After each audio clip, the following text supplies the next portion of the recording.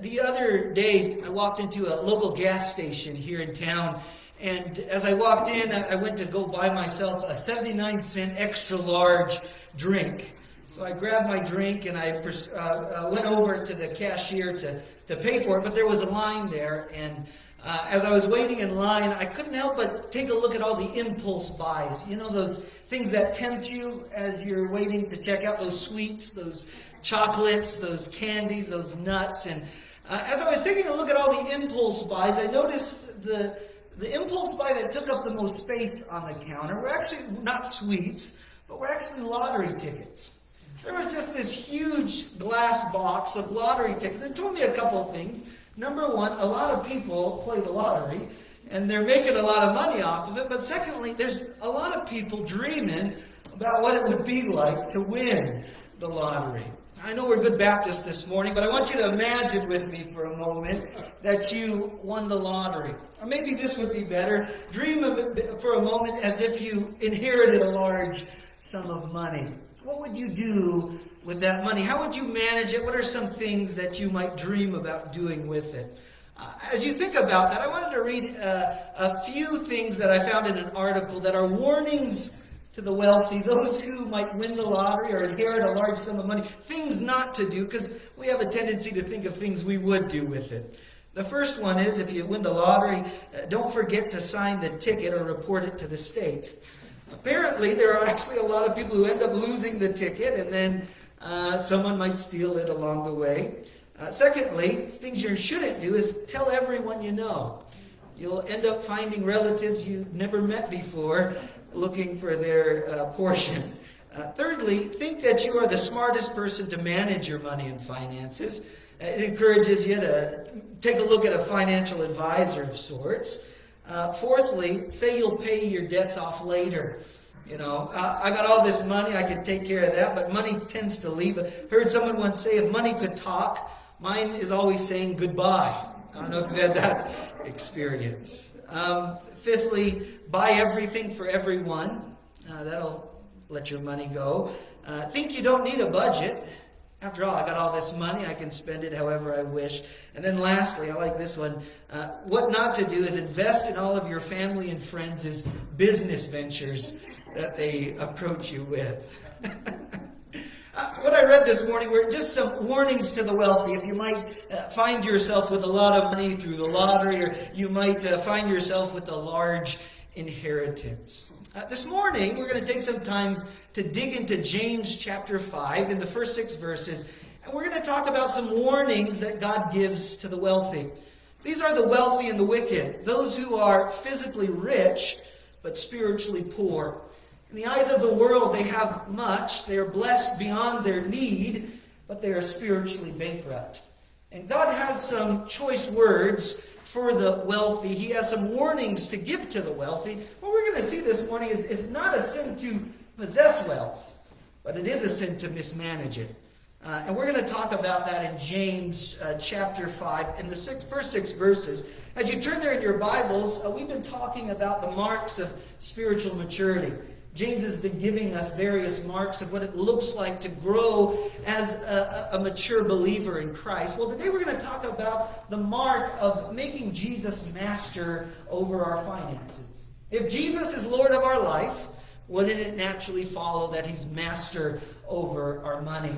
And we would consult Him as our final advisor for how we should spend it and how we should live in light of it. James chapter 5, would you stand in honor of the reading of the Word of God together? Come now, you rich, weep and howl for your miseries that are coming upon you. Your riches are corrupted and your garments are moth-eaten. Your gold and silver are corroded, and their corrosion will be witness against you and will eat your flesh like fire. You have heaped up treasure in the last days. Indeed, the wages of the laborers who mowed your fields, which you kept back by fraud, cry out. And the cries of the reapers have reached the ears of the Lord of Sabaoth. You have lived on the earth in pleasure and luxury, and have fattened your hearts as in the day of slaughter. You have condemned, you have murdered the just. He does not resist you. You may be seated in the word of the Lord this morning. James has some harsh words for the wicked and the wealthy.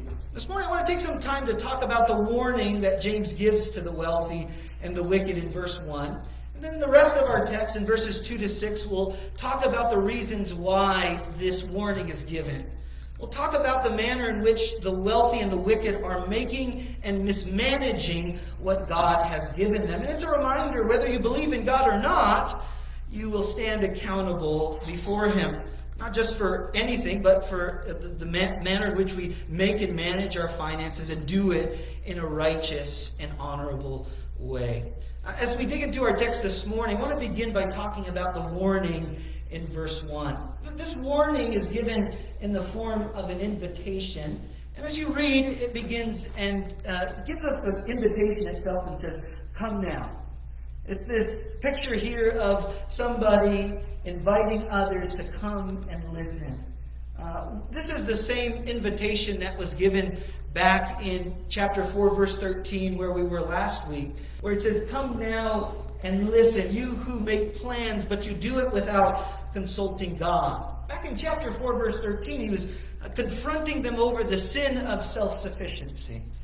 As they make plans without consulting God. Now he confronts the wealthy and the wicked. These are unbelievers, at least those who maybe even claim to be believers, but they don't seem to model it. But we see that the same invitation is given. Come and listen. Now, James, in a sense, wants to grab their attention. Now, we as believers should stand in contrast to those who are wealthy and wicked. The reason is because these are individuals who are mismanaging what they have. They are not consulting God as they spend their finances. As believers, as Christians, what should mark our lives? If Jesus is Lord of our life, He would be master of our money. It would make sense that we don't just get our paycheck, but we thank God for it and then consult Him concerning how we are to manage it. We talk about tithes and offerings at times. It's a way that we worship the Lord. Sometimes we can think about it this way and say, well, Jesus owns 10% of it, or whatever percentage I set apart in my heart and I give in a cheerful manner. But the reality is, Jesus, if He's Lord of my life, He's Lord of all of it. Not just 10%, but the 90% that I spend, how I pay my bills, how I budget, how I deal with my debt, how I borrow money. It should all be in consultation to the Word of God and the principles that He sets forth in Scripture. Because if Jesus is Lord of my life, He would be master of my money. Come and listen. Since these are unbelievers, you can just picture Him walking into maybe the marketplace. And these are folks who are distracted. They're distracted by the pursuit of wealth. They're pursuing money, and that's their ultimate cause. And we know that the love of money is the root of all evil. And they seem to make that their God, thinking that the next promotion, the more money in my bank account is ultimately what's going to satisfy me and bring me what I so long for in my heart and what I so desire. And so what James is trying to do is he's trying to get their attention. They are distracted by the pursuit of worldly desires, specifically here, the pursuit of financial gain, that they don't exercise accountability before their Creator. And like I said, whether they believe in God or not, we all stand accountable to Him, and one day we'll be judged by Him. And so we get this command to come and to listen. The question this morning is, as He tries to get their attention, does God have ours? Is Jesus really the master of our money? Do we take time to consult Him in our financial decisions? And so come and listen. So we've got the invitation itself. Secondly, I want to take a look at the recipients of the invitation. It says, "Come now, you rich." The rich here, as we've already said, are the wealthy and the wicked.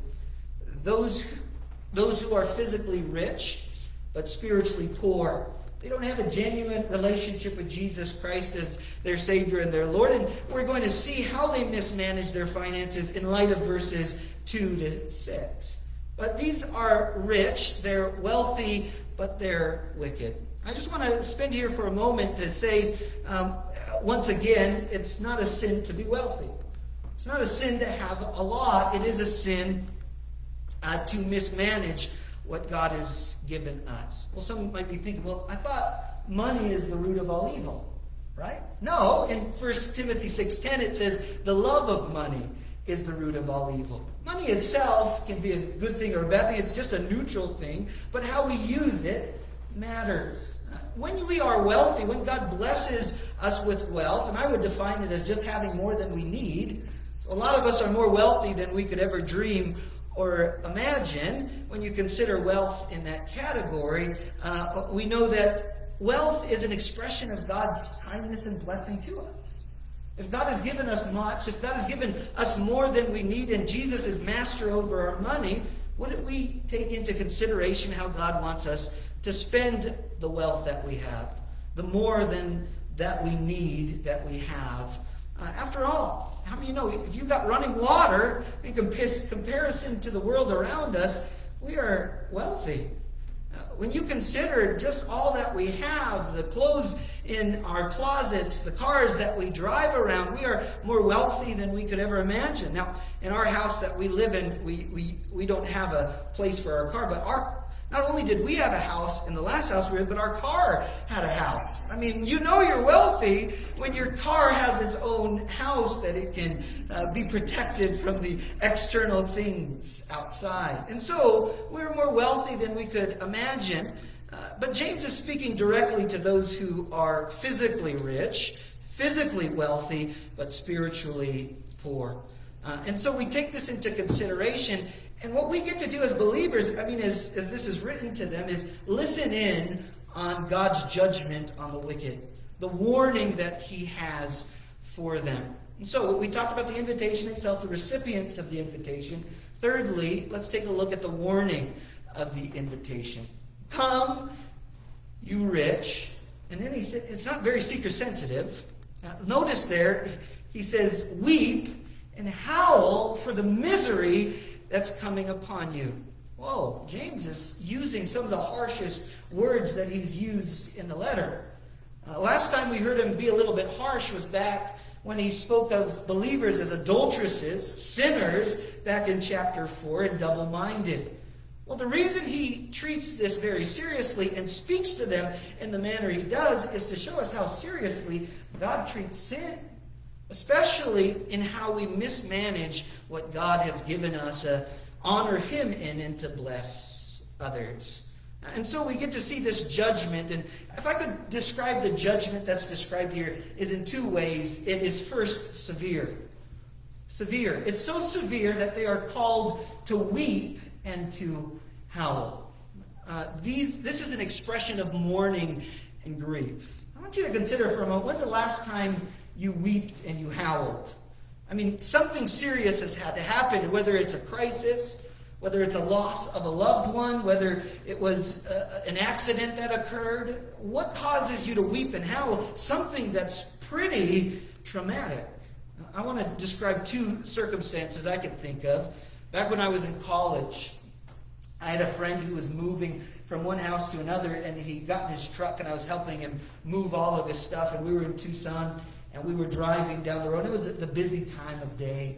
And as he was driving, I don't know if he just wasn't paying attention or traffic just got crazy, he stepped on his brakes, but he didn't have time to step on it before slamming into the car in front of him. That car slammed into the car in front of it, and that car slammed into the car in front of it. Thankfully, at least to our knowledge, no one was significantly hurt. But I still remember him getting out of the car, looking at what had happened, and he looked up, and he said some choice words that I can't repeat, but he looked up to the heavens, and he began to weep and howl. He looked to the ground, and he was screaming in anger. How did this happen? He was weeping and howling because of the destruction and the damage that had just taken place. As a pastor, I get to do many funerals. No kind of funeral is necessarily great. We do celebrate life, but often there are many that are unexpected. Sometimes you do funerals that are downright heartbreaking. The most heart-wrenching funeral I ever had to attend was the one where my nephew, he was born a stillborn, and went to that. And it was just a hard funeral. To just know about this life as they were decorating the room and preparing for this child, and to know the child, they would never watch them grow. I mean, in circumstances like that, you can understand weeping and howling. Some people express themselves more than others, but especially in the East, when a loved one passes away, they weep and they howl. Because death in and of itself is not natural nor normal. God didn't create us to experience death, but it's part of the fall. And as believers, we weep, but not without hope. And so I just want us to consider that for a moment, this kind of weeping and howling that they're called to do. So that means that there is great destruction, and the severity of the destruction. They need to know about the judgment as God gets their attention concerning. Secondly, not only is this a severe judgment, it's also a certain one. The way that James speaks of it, he says, weep and mourn. Weep and howl for the misery that is coming upon you. Listen, they're just focused on their material wealth and their earthly pursuits for all these different things, that they don't take into consideration the manner in which they're making their money or managing their money. And what James is trying to do is trying to get their attention. In a moment, he's going to say your wealth is starting to corrode. It's starting to waste away. And some wealthy individuals might say, wealthy and wicked would say, well, my clothes are not moth-eaten yet.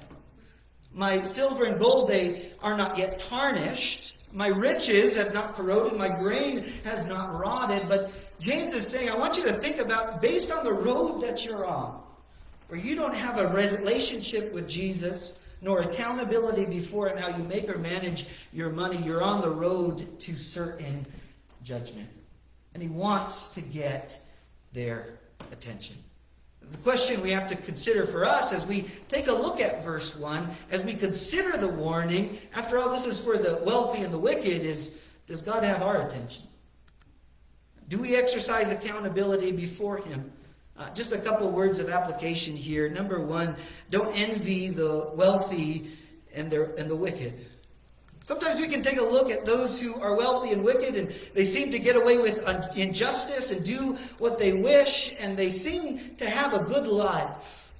But the reality is, God says, I'm going to hold them accountable. Ultimate judgment will come, and it's just a reminder that we should live in light of eternity. Whether you believe in God or not, and some people will say, well, I don't believe in God. Doesn't matter. We all will be held accountable before him. But how many of you know, if you pursue riches and that's your ultimate desire in your heart, wealth isn't a bad thing, but the love of money is. A good thing becomes a bad thing when it becomes a God thing in your life. When it becomes your ultimate pursuit. A good thing becomes a bad thing when it becomes a foundational thing that I build my life upon and pursue it above all else. If you've ever pursued wealth or success or made something the ultimate foundation of your life other than God, you found that it leads to emptiness in your heart. The interesting thing in Ecclesiastes, chapter 6, verses 1 to 2, is that God not only blesses us with wealth, whether you believe in him or not, but he also gives you the ability to enjoy it. Ecclesiastes 6 says this, there is an evil which I've seen under the sun, and it's common among men, a man to whom God has given riches and wealth and honor, so that he lacks nothing for himself of all he desires, yet God does not give him power to eat of it, but a foreigner consumes it. That is vanity. This is an evil affliction. I mean, you can have all the money in the world. Take a look at the most prosperous among us, those who may even be looked up as celebrities. Do they have peace? Now, you can buy sleep through any type of kind of drug to help you sleep at night. But how many know you can't buy rest? You can't buy peace. There's no medication out there that will give you the peace of mind that only Jesus offers. And so you can pursue the things of the world, but do we ever find the peace of God that transcends all understanding? And so it's just a reminder, after all, this is spoken to the wicked and the wealthy, to say, okay, I don't need to covet that which they have. It may look as if what they have is nice and good and well, but the reality is judgment is coming. Secondly, consider which category you fall into. Which category do you and I fall into? The first one is, are you physically rich or physically poor? You say, well, maybe I'm right in the middle. Physically rich and wealthy really means that we have more than we need. So most of us, if we're honest this morning, we have a lot more than we need. Now, someone might say, I've got 6 shoes, but I need 7, 8, or 9 shoes. Well, I don't need them. I really want them. But the reality is, most of us are wealthy. So how do we use our wealth? How do we honor God in how we manage our finances? And if we are not wealthy in this world, James says, know that you're spiritually wealthy in Christ Jesus. And we have an eternal wealth that we can look forward to forever and ever. Secondly, the second question, of course, is, are you spiritually rich or spiritually poor? Do you have a genuine relationship with Jesus Christ? We're not just talking about religion and going to church and going through the motions of ritual. Do you have a genuine relationship with Jesus? Have you trusted in Him for your salvation? Have you made Him Savior and Lord of your life, that you've been granted forgiveness and everlasting life in heaven? Consider the fact, are you spiritually rich or poor? Thank Him for the spiritual riches we have in Christ Jesus. Take time to consider the wealth, all that we have beyond our need, and use it to manage it according to God's glory. And then lastly, of course, make Jesus master of our money. We talked about, at the beginning, some recommendations. Don't think that you can just handle your money on your own if you get all of this money. But we're reminded, if God has given us financial blessing, that He should be our financial advisor. Jesus had a lot to say about money in the Gospels. God has a lot to say throughout Scripture about how we should make and manage our money in a godly and righteous way. How we should invest not just in temporal things, but in eternal things. And so we're encouraged to make Jesus master of our money in all things. So first, we talked about the warning. In verses 2 to 6, we're going to talk about the reasons why this warning is given, and the manner in which we can guard against managing and making our finances in an ungodly manner. So we talked about the warning in verses 2 to 3. We're going to talk about the hoarding. If you ever watch, there's a show on TV, I think, out there somewhere, where people hoard all these different things, and you just have a house full of stuff. But to some extent or another, we're all a little bit, we're good at hoarding, Have you ever gone to the estate sales around here?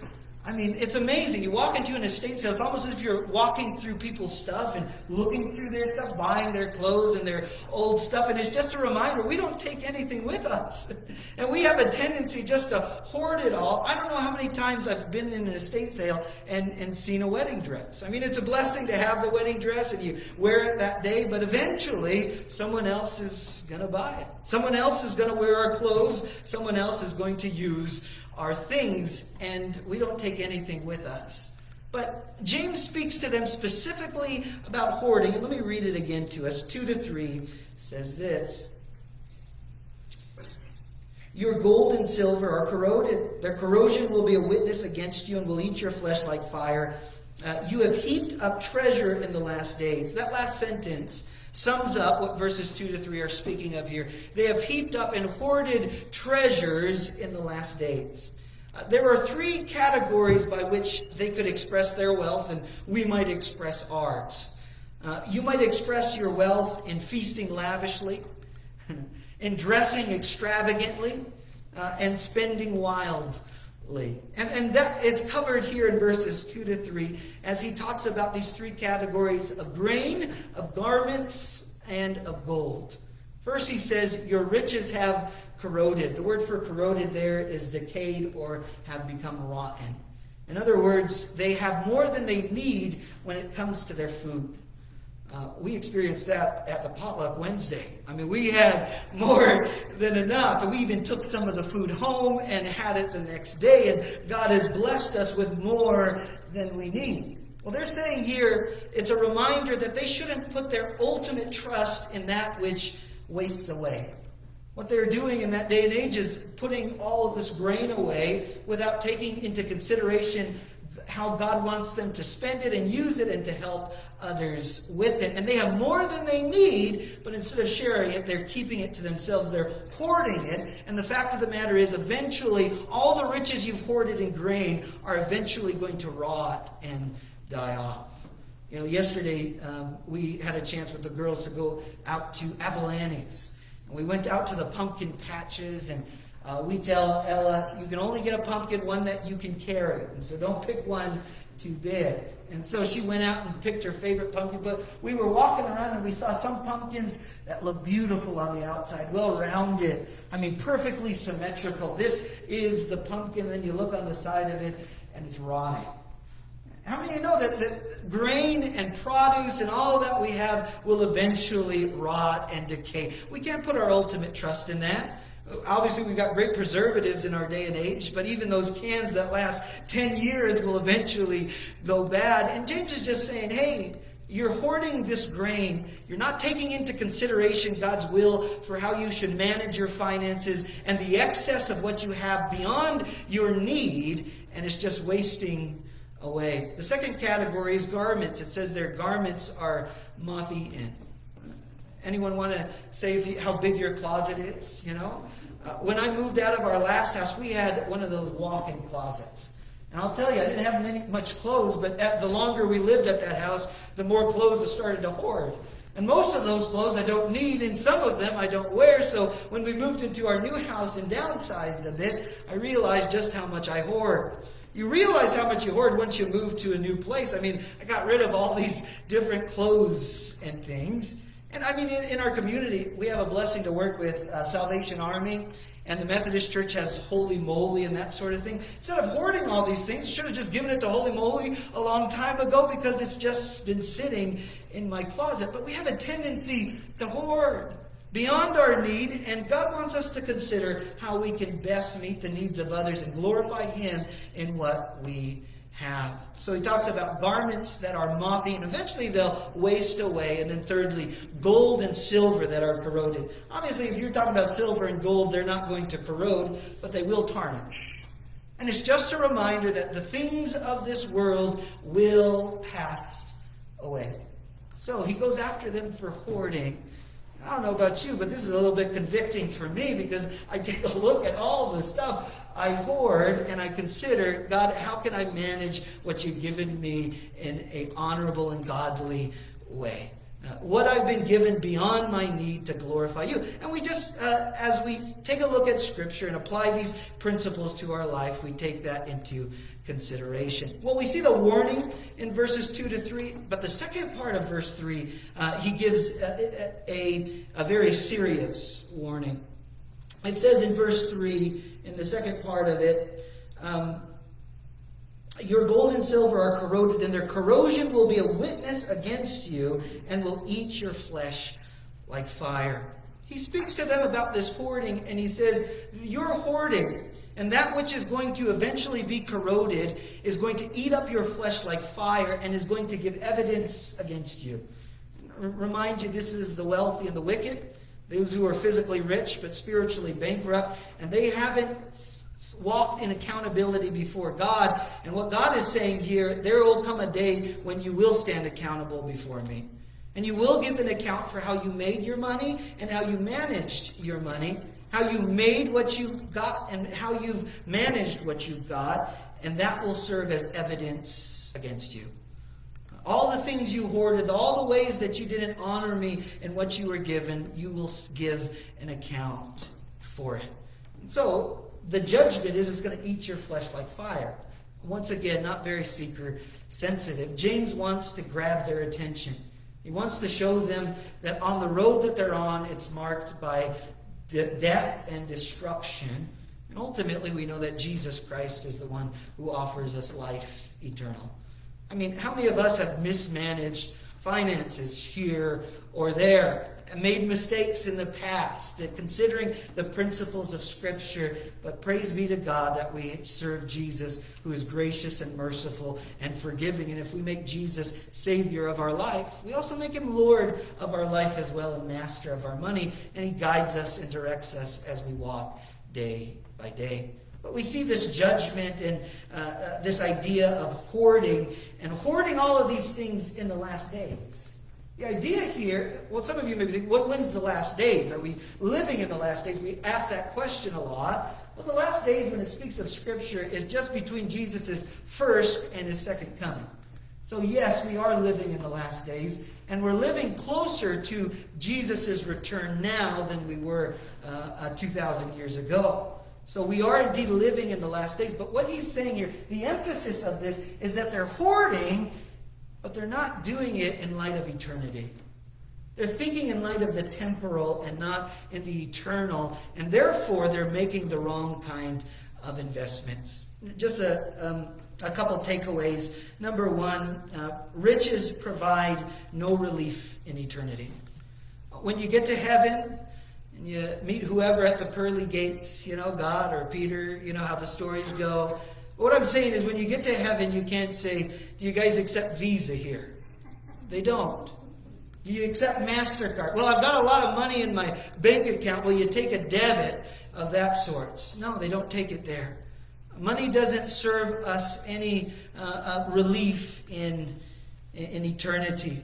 Proverbs 11:4 says, riches do not profit in the day of wrath, but righteousness delivers from death. The only thing that will deliver us in heaven is our relationship with Jesus Christ. I want to read this. Chuck Swindoll does a good job of explaining this in one of his commentaries. A day is coming, says James, when the true accountant will conduct his audit.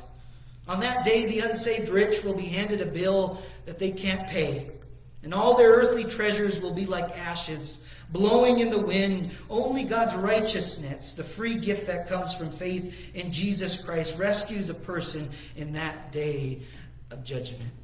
Question is, does God have our attention?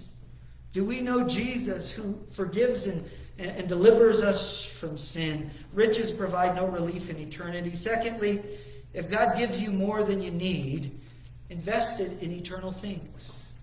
What are those things that we can, instead of hoard, invest in eternal things? That might be, I gave that example of Holy Moly. That's just one small way of doing that. You can take your things and invest it in helping others and honoring God and what you have. You invest in the church and the ministries of the church.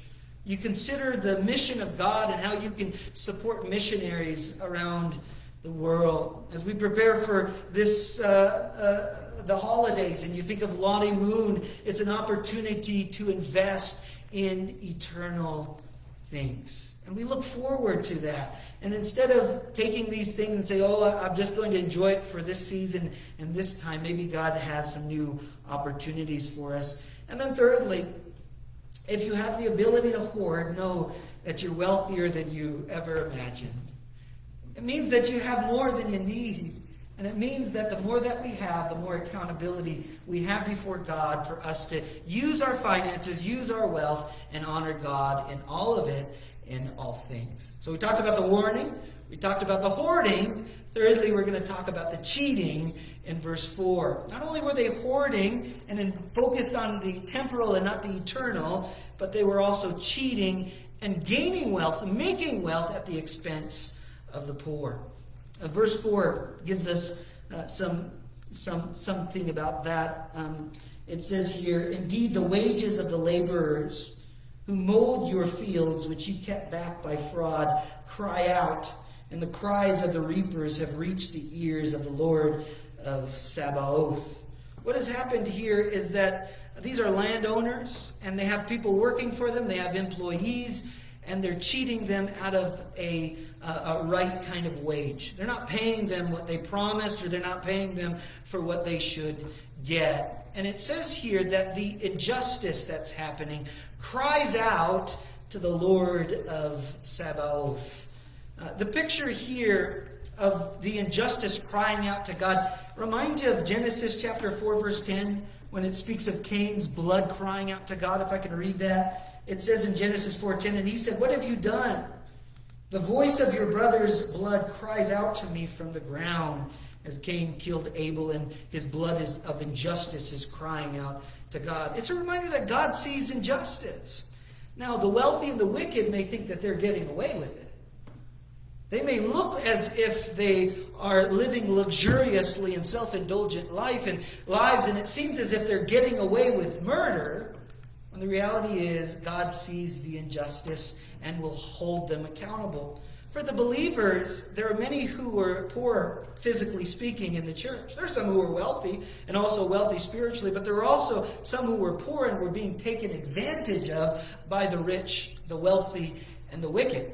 I think it was back in chapter 2 where James was speaking about when a rich guy comes in and you show him greater favor than the poor guy. And James pretty much said, why are you doing that? These guys are oppressing you and mistreating you, the wicked and the wealthy, and they should respond accordingly. But the injustice is crying out to God, and God sees the injustice that's happening, and it should be, in a sense, a relief to those who are experiencing oppression at the hands of the wealthy and wicked to say, God is going to take care of me.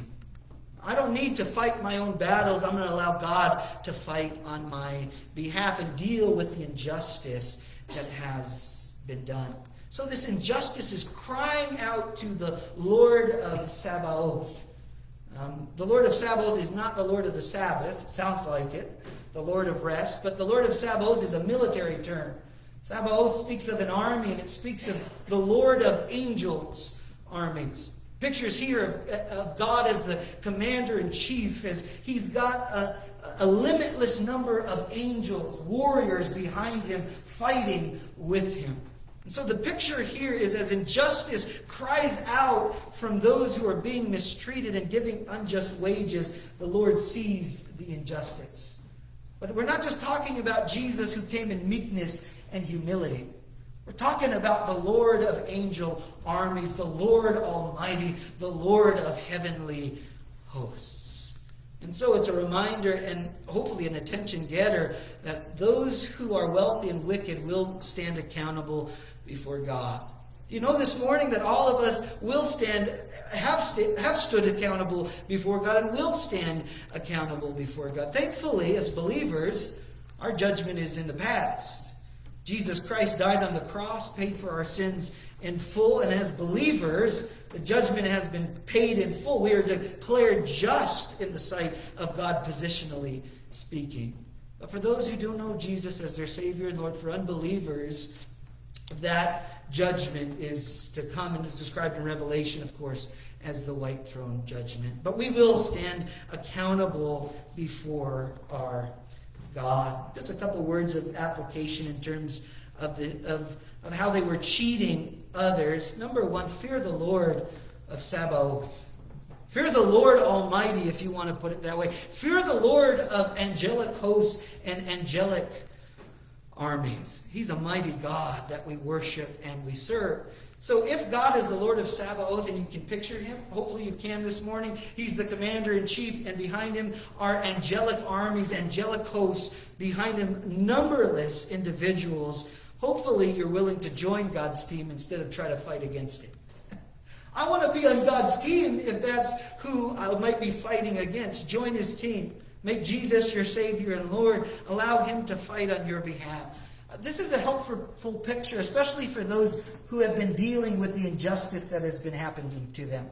But this is also an encouragement for all of us. If you've ever felt alone, if you've ever felt as if you were wondering, God, how am I going to deal with this person or that person? How am I going to work through some of the challenges I'm facing? Hopefully, as you find yourself on your knees, you can almost picture God, the Lord of Sabaoth, standing over you, with the angelic hosts behind you. And as you're praying before God, it's not you against the world. It's you with the Lord of Sabaoth, the Lord Almighty, fighting on your behalf and fighting your battles for you. Transforms the way you see prayer. So the next time you get on your knees, the next time you lift up prayers to the Lord, know that He is the Lord Almighty who fights on your behalf and sees the injustice around you. And He is the one who will do it in an honorable, glorified manner. And then thirdly, unjust acts of the unsaved are not forgotten. Just remember that God sees sin and God sees injustice, and He's a just God. The truth of the matter is, He doesn't just overlook our sin, He pays for it in full on the cross. There has been a transaction that has occurred when we make Jesus Savior and Lord of our life. He doesn't just say, oh, I'll forgive and forget. No, He has to pay the debt through His Son's death on the cross. And that's what we see the justice of our God. Romans 12:19 says, Beloved, do not avenge yourselves, but rather give a place to wrath, for it is written, Vengeance is mine, I will repay, says the Lord. Sometimes you just got to surrender all things to God and allow Him to work it out in His timing. And then lastly, pay a just wage. As you take a look at the wealthy and the wicked who were taking advantage of those under them and holding back the right kind of wage, if you have the opportunity and the influence and the ability to pay others, give them a just wage. Now, some of us may be thinking, well, I'm not in that position. You know, I don't got people who work for me. I don't have employees under me. But as I was reading this, I couldn't help but think of a couple things. And one of those is a waiter. How many of us go out to restaurants and a waiter comes to our table and serves us, and often they're not paid minimum wage, they're paid a fraction of that, and we can find ourselves cheating them of a good tip. Now, I'm one of those guys who's like, it's the survival of the fittest. If you're not a good waiter, hopefully, you'll be gone soon. But nevertheless, we should give people an honest wage, and sometimes that should influence the way we tip people. We should consider how we can do it in an honorable way. And if God wants us to be gracious, maybe that's an opportunity for us to be gracious. I consider this also in different ministries you might be able to support. Over the years, I've found various ministries to be helpful to me. Ministries like Turning Point with David Jeremiah, or various things like Charles Stanley and his ministry as well. And over the years, you get all these materials that really encourage you and uplift you. And maybe, they just say you can give a donation. But maybe God wants me to give a little bit more. Maybe I can fund these ministries in a particular way and honor God in the mission that's going forth. I'm just giving a couple examples. What is God laying on your heart to serve Him in an honorable way and give a just wage instead of cheating others out of that? So, I talked about hoarding, talked about cheating. Well, thirdly, James talks about luxurious living, self-indulgent living in verse 5. He says this, verse 5, and you have lived on the earth in pleasure and luxury. The word pleasure there is self-indulgence. You have not consulted God about the way you're making and managing your money, and instead of honoring God and how you spend it and investing in those eternal things, you've simply pursued hedonism. You've pursued pleasure and the things of this world, and you have fattened your hearts as in the day of slaughter. The picture here is of an individual living a luxurious and self-indulgent life. He's got all that he needs, and some people might look at him and say, man, I envy that. I covet that. Man, he's living a good life. It's almost as if nothing bad happens to him and he gets away with the injustice that's going on. But the picture here is of an animal who's being prepared for the slaughter. We're fattening up the sheep. We're fattening up the cows. And it's almost as if one sheep is looking at the other sheep and saying, why is he getting all the food? Why are they treating him so much better than everyone else? Why is he so blessed here? When the reality is the slaughter is coming. He's going to be barbecue tomorrow. And so we need to take a look at that and consider that. And so when you take a look at the injustice going on in the world with the wealthy and the wicked, you can look forward and say, there is justice to come. Everybody will stand and give an account before the Lord. And so we don't need to have wandering eyes or to covet our neighbor's things, especially those who are on a wicked path. but continue to serve the Lord and honor Him in all things, and see how God honors us in that. And so, an indulgent life, a luxurious life. Number one, don't exchange temporary pleasure for eternal pain. Invest in those eternal things. Invest in your relationship with God. Invest in your relationship with others. And invest in taking time to read His Word. Secondly, find true fulfillment where only it can be found in the cross and in a relationship with Jesus Christ. Luxurious living can only bring you so much pleasure for so long. If you take a look at those in the world who pursue pleasure, those who have all the money in the world to pursue hedonism, you find that they come up empty. They're longing for something more. Listen, we've got it. We're spiritually rich. Let's share Jesus with the world. So luxurious and indulgent living. Then lastly, he speaks of condemning and murdering. Okay, he's starting to get extreme. Verse 6, as we finish up the text, it says here, "You have condemned, you have murdered the just. He does not resist you." So these are wealthy, they're wicked, but they also have a lot of influence. Perhaps in the courts, and they're able to, as landowners, put it over the poor and take their land and condemn them, even though they're innocent. And that's what the picture here is of. And it also says murdering. And it could be murder as a result of not giving them a just wage so they cannot feed themselves and therefore they eventually die. But it could also refer to straight up murdering. 1 Timothy 6:10, what does it say? It says the love of money is the root of all kinds of evil. What it's telling us there is the love of money will reveal in your heart and reveal what your heart really is and what it pursues, and can be a cause of every kind of evil in your life.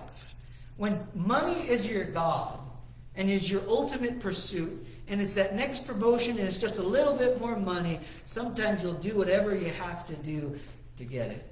Even if that means injustice and condemning the innocent, even if that means murder, the love of money is the root of all kinds of evil. We said murder is the ultimate expression of hate. And no doubt when you love money so much, you'll do whatever you can to get it. If you ever watch some documentaries on people who have been distracted by money and getting ahead, even though they have so much, you can see how the love of money is the root of all kinds of evil. And so, just a reminder for us this morning, as we take a look at this warning to the wealthy and the wicked, those who are physically rich but spiritually poor, it's a reminder that we stand accountable before God in how we make our money and how we spend it, how we manage it. God is not just Lord over 10% or whatever percentage we set aside to the Lord, but 100% of it. And it reminds us to take Him into consideration as our financial advisor as we take a look at our budgets. As we give and we consider how much the Lord wants us to give to the various ministries of the church. As God wants us to invest in eternal things, what are those ways that we should consult God concerning? And then secondly, receive the spiritual riches God offers in Christ. This morning, it's just a reminder that we are rich beyond our wildest imaginations. Not only physically, because we have so much, especially in the country that we live in, we have so much beyond our need, but spiritually speaking, we are rich beyond our wildest dreams. You know, people talk a lot about privilege. You know, that's what our society talks a lot about. You're born into a certain family and you have privilege, or you have a color of your skin and that's privilege. Can I tell you this morning, the most privileged people are those who have passed from death to life. Those who have received the grace of Jesus Christ in our lives. So if anyone wants to talk about privilege, it doesn't come from the color of my skin. It comes from the grace of Jesus Christ. And with my privilege, knowing that I've been called and justified and one day will be glorified as God is continuing to sanctify me, I want to share these riches with a dying world around me. I want to share it with my family. I want to share it with my friends and see the amazing thing God will do. Before we close this morning, I want you to consider for a moment what would happen if we actually made Jesus master of our money. If we actually said, God, you have 100% control over my budget this month, this week, this day. Consider how it would affect as you walk through the grocery store and take a look at some of those temptations, those chocolates on your way out. Would it affect some of your decisions, perhaps?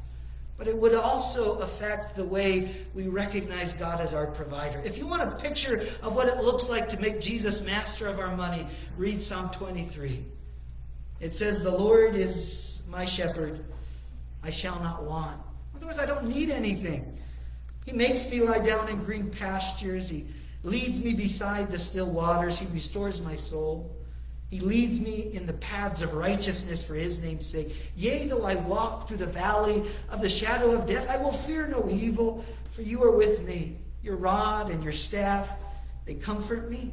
You prepare a table before me in the presence of my enemies. You anoint my head with oil. My cup runs over. I have more than I need. Surely goodness and mercy will follow me all the days of my life, and I will dwell in the house of the Lord forever. The manner in which this 23rd Psalm describes God as our shepherd and not as a sheep herder. You have a sheep herder, you watch him, and what will happen is he runs around and chases the sheep to go this way or that way. The shepherd is very different. He knows us and we know him. We know his voice, and the shepherd leads from the front and we follow him. When we make Jesus Lord of our life, we make him master of our money. He is our shepherd and we need nothing at all. May we entrust ourselves to his care and follow him in all these things. Can we pray? Father, we thank you, Lord, for James chapter 5 and these first 6 verses that we've read. And although they are harsh and strict words, we know, Lord, that they're written for the purpose, Father, of the good of those who love you, who've been called according to your purpose, Father. We know, Lord, that it's a reminder for those who need the accountability, who need, Father, you need to get their attention for, Lord, you to get it through this. And I pray, Father, that you do have our undivided attention. Lord, we as your people want to be marked by spiritual maturity. We want to manage and make money and manage our wealth according to your will and according to your word and serve you in all these things. Father, as many here this morning have various needs, wondering how, Lord, you're going to provide for them financially or maybe physically, Lord, how you're going to provide for others in the different needs and prayer requests that they have, Lord. I pray that all of us would be reminded that you're our provider. You're our shepherd who leads us and guides us. You provided for our every need. We have no wants, Lord. And Father, we just surrender to you in this moment and surrender to you this word that you would guide us and direct us in the coming days as we honor you, as we make you master over all things in our life. Father, if there's someone here this morning who doesn't know you, wants to make Jesus their Savior and Lord, I pray that they can say this in their hearts as I say it aloud. Father, I recognize that I'm a sinner. I recognize that, spiritually speaking, I'm bankrupt. That's a debt that I could never repay for my sin. But I know that Jesus came, he died on a cross in order to grant me life eternal, to forgive me of my sins. And today I make Jesus my Savior, and I make him my Lord, to follow him all the days of my life. Father, we thank you that you're our shepherd, and we seek to follow you in all these things. And we ask these things in Jesus' name. Amen.